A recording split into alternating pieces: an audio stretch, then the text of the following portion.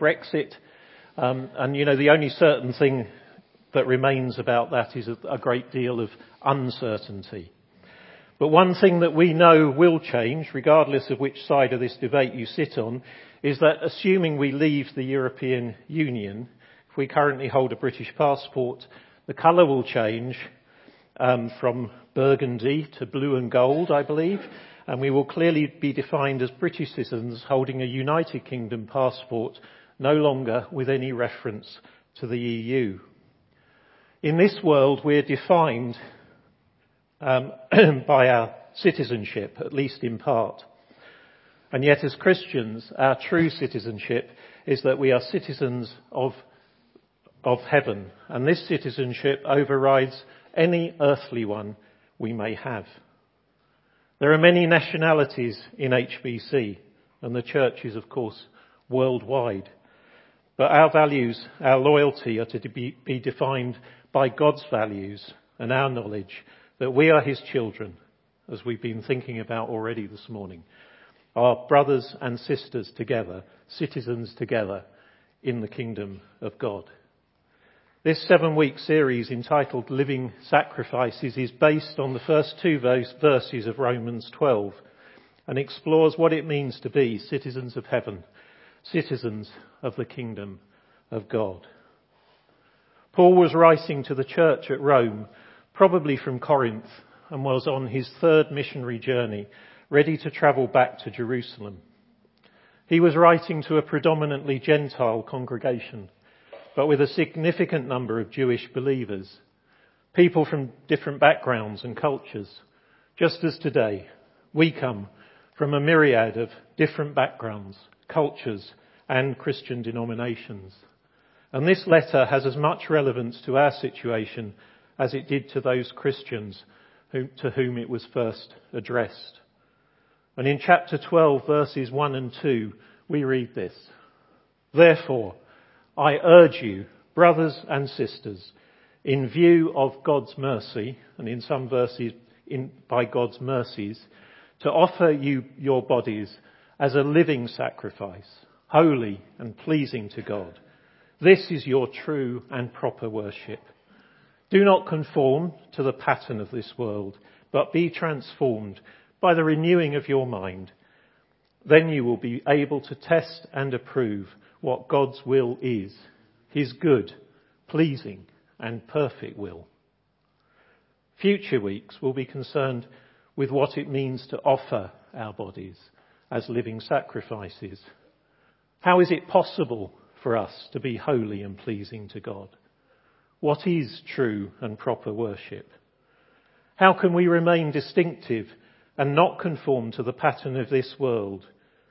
Be transformed by the renewing of our mind and test and approve what God's will is. These are big topics. They can sound pretty daunting, and I guess the Roman church reading this letter would have felt the same. Our focus this morning, however, is not on these specific areas of the outworking of our faith, but on the opening words of verse 1. This point of chapter 12 of Romans is a pivotal one in this letter. Therefore, which always means we need to look back at what was before. Therefore, I urge you, brothers and sisters, in view of God's mercy, to offer your bodies to be holy and pleasing to God, and so on. You see, we may be daunted to even begin to think of offering our bodies as living sacrifices, or feeling that I can have any hope of being holy and pleasing to God. But Paul has given us the answer to that hope in the earlier part of this letter. So he says, I urge you, brothers and sisters, to do these things in view of God's mercy. See, it's not down to us to make these things happen. It's down to something much deeper. Paul is saying when we understand God's mercy, which is not punishing us as our sins deserve, or more literally, his mercies and the immensity of them, the greatness of them, then these things, being living sacrifices, holy and pleasing to God, these things flow from that understanding and receiving of God's mercies. We might be reminded of Jesus' own words, saying we shouldn't worry about what we eat or what we wear or where we sleep. Jesus said, didn't he, seek first his kingdom, God's kingdom, and his righteousness, and all these things will be given to you as well. And in the first part of this letter, for us, the first 11 chapters, Paul has been explaining this to the church at Rome. He's been pressing home their need and our need to be grounded in the gospel, being people of the kingdom. And that is believing and trusting in the good news of Jesus, the mercy of God. I was reminded of the importance of this grounding of our faith recently. When I read of the Hillsong worship leader, some of you will have seen this, Marty Sampson, who had announced he's losing his faith. And now he says he's lost his faith. Marty Sampson has written or co-written hundreds of songs and been a professing Christian for a good number of years. In one of his songs, he wrote these lyrics, which we sing sometimes here at HBC, sung in churches all over the world, I would imagine. My Saviour, he says, I cast my mind to Calvary where Jesus bled and died for me. I see his wounds, his hands, his feet. My Saviour on that cursed tree. Yet, in an Instagram post, Sampson said, how many preachers fall? Many. No one talks about it. How many miracles happen? Not many. No one talks about it. Why is the Bible full of contradictions? No one talks about it. How can God be love yet send 4 billion people to a place all because they don't believe? No one talks about it. I felt sad when I saw this online. And I wondered how someone who had written as he has and has professed such a strong faith could have that faith undermined by such questions. Of course, we can all have questions and doubts from time to time. After all, faith and doubt are two sides of the same coin. Faith means we trust God based on what we know of him. In the words of Ralph Waldo Emerson, all I have seen teaches me to trust the Creator for all I have not seen. None of these questions are new and have been grappled with and will continue to be grappled with down the decades for as long as mankind remains on the earth. These will be some of the questions asked. We could add to them, couldn't we? We saw a bit on that video about the Bible course this morning. You know, why do people suffer? Why do bad things happen to good people? And so on. Those who attend the Alpha course may well ask similar ones. I don't doubt that Paul's readers in Rome had similar questions. But Paul doesn't address these, and neither really did Jesus. There are many of these why questions that are left unanswered. But what Paul does address is what we need to know, what we need to believe, and what we need to trust in.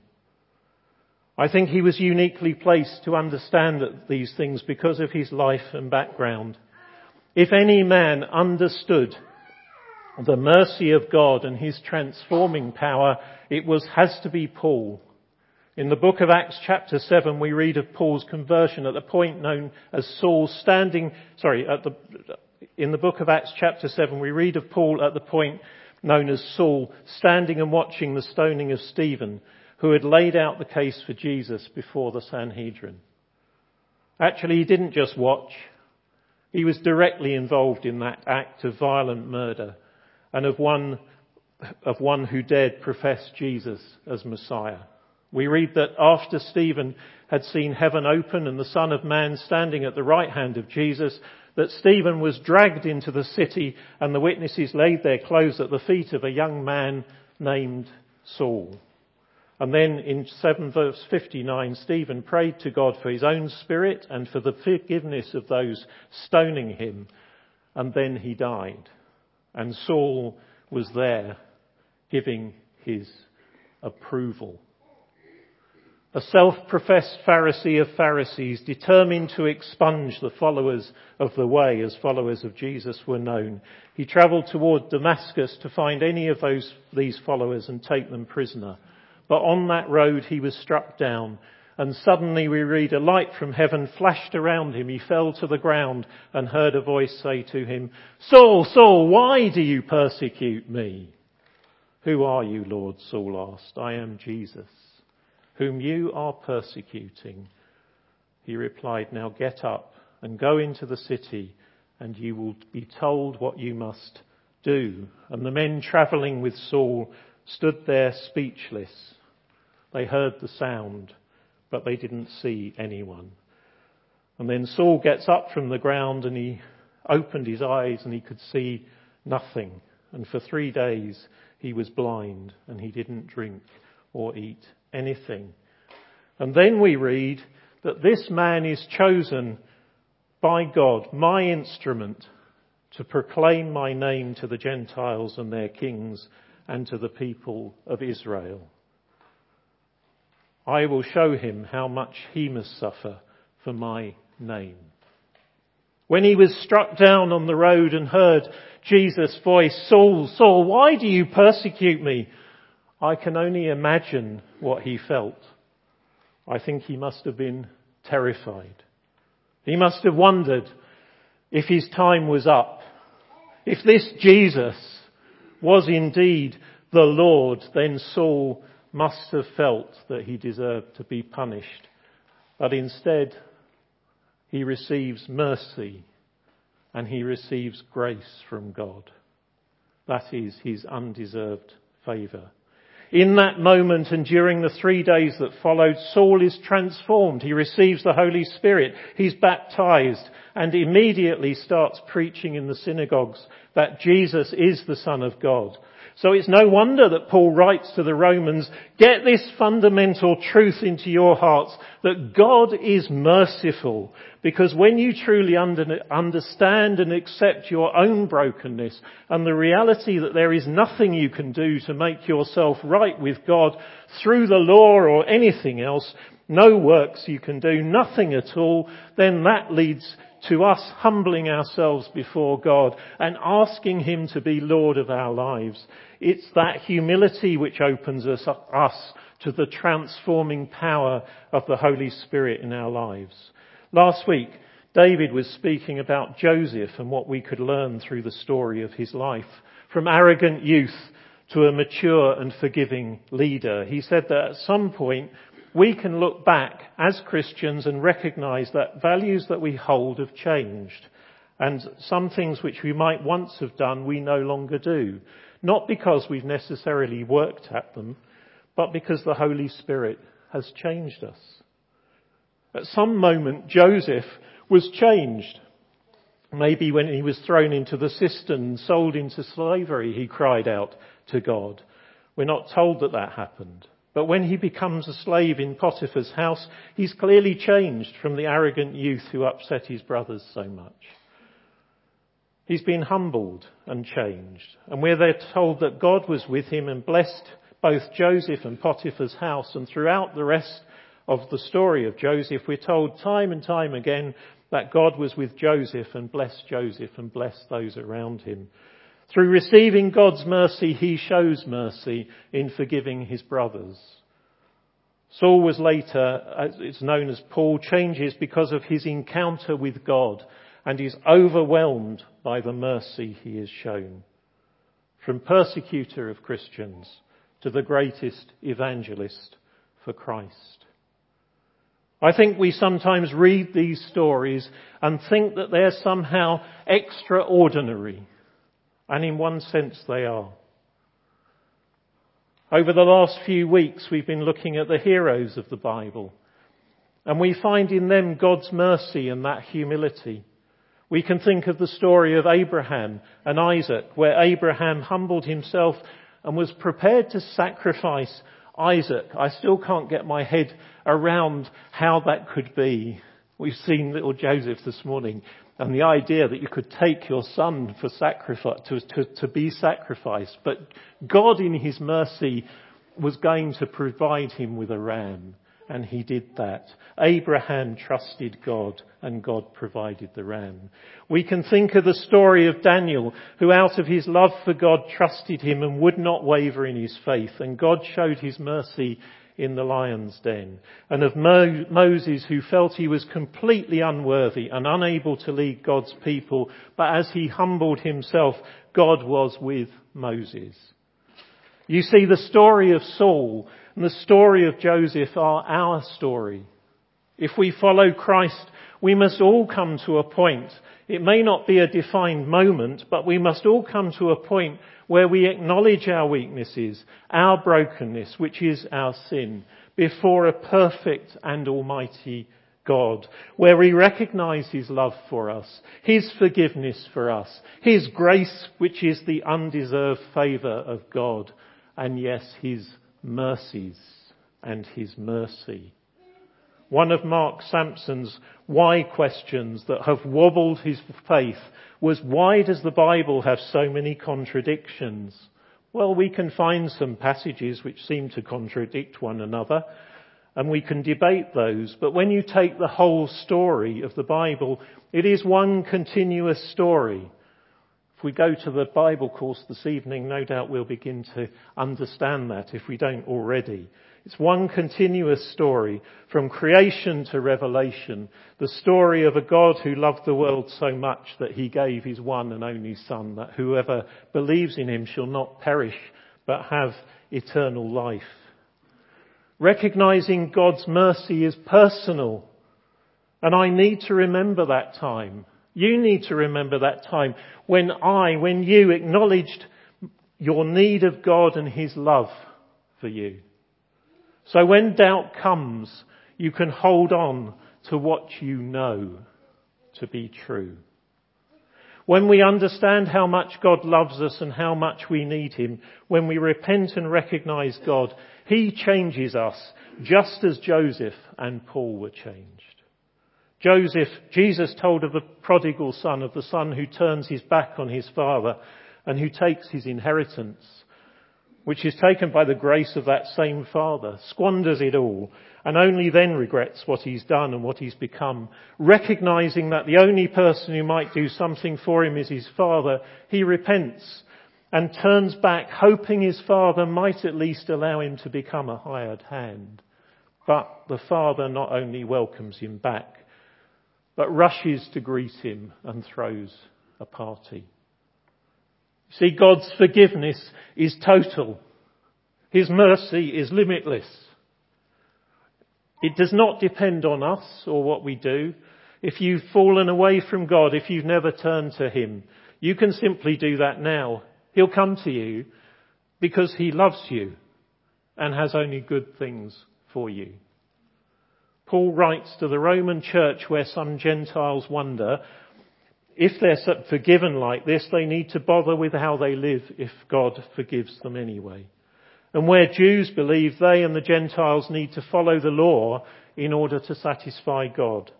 Both sides seem to think they have the answer to what it means to please God. Paul wants them to understand that neither position is true. Over those 11 chapters that precede these verses in chapter 12, Paul has built an argument to show that mankind has always known of God. He writes in Romans chapter 1, "For since the creation of the world, God's invisible qualities, his eternal power and divine nature have been clearly seen, being understood from what has been made, so that men are without excuse. All mankind came under God's judgment because they failed to recognize and worship God, but followed their own desires and created their own gods." And we read further in Romans, "All who sin apart from the law will also perish apart from the law. All who sin under the law will be judged by the law.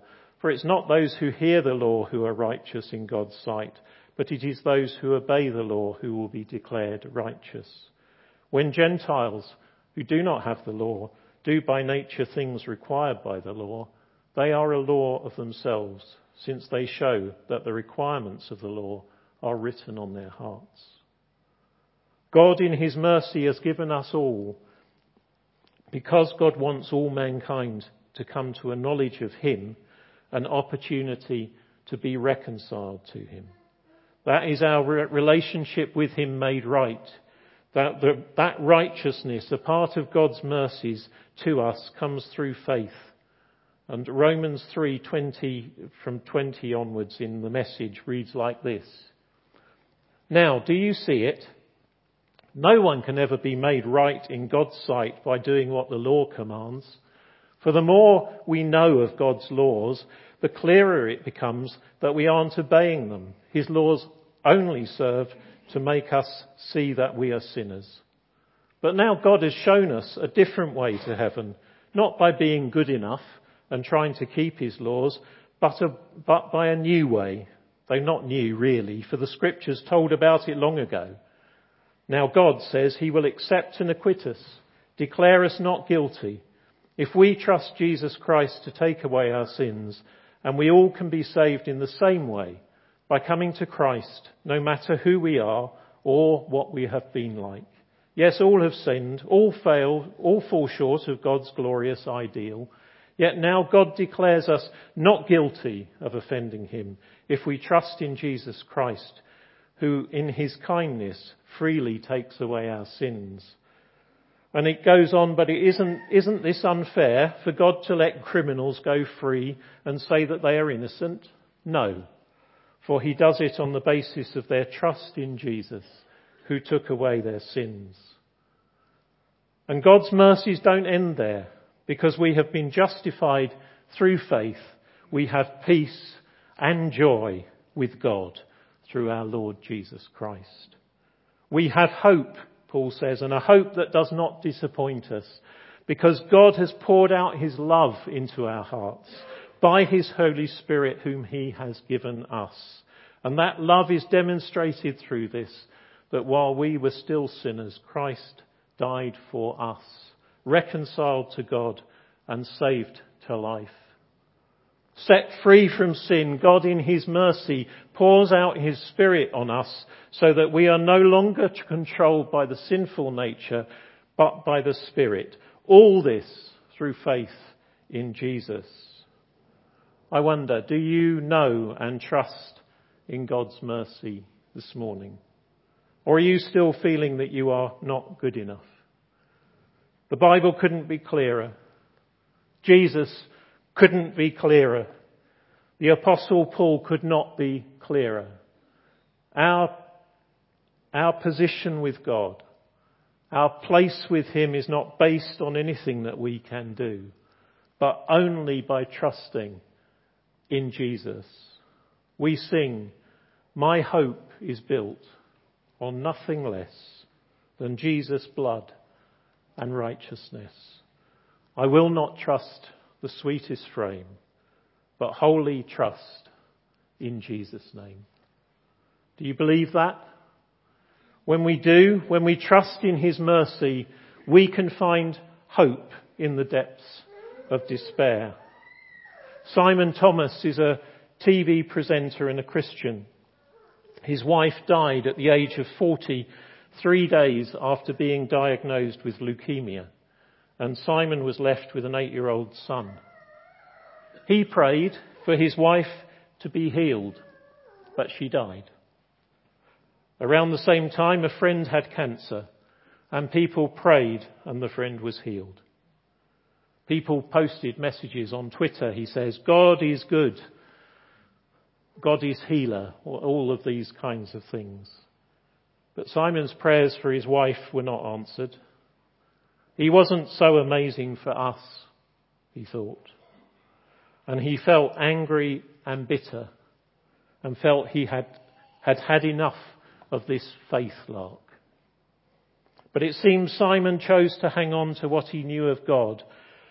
And he says, one of the ways he did that was to stop asking the why questions. And he said that he just had to accept that even with faith, life can still be very unfair.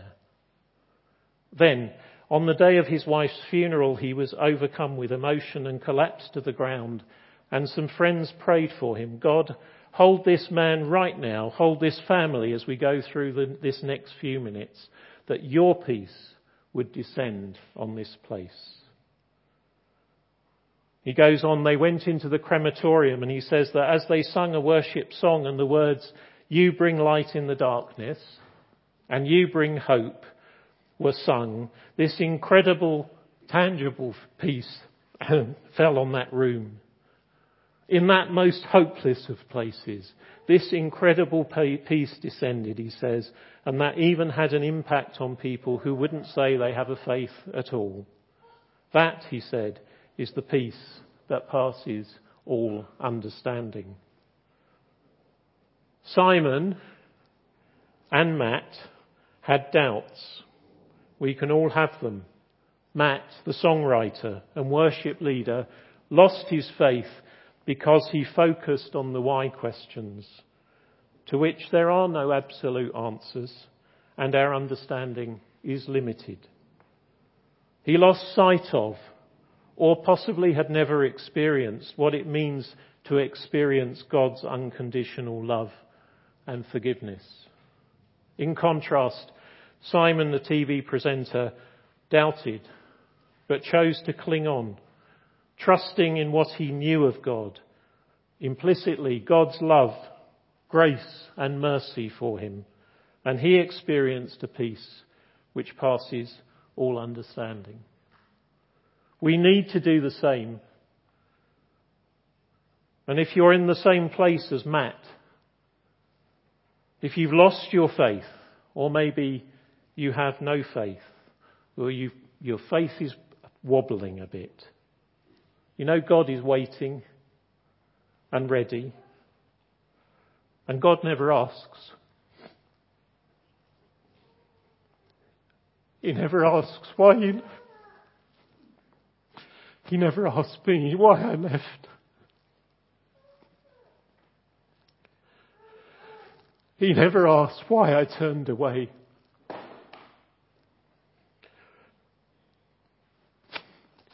He never asks what you've done.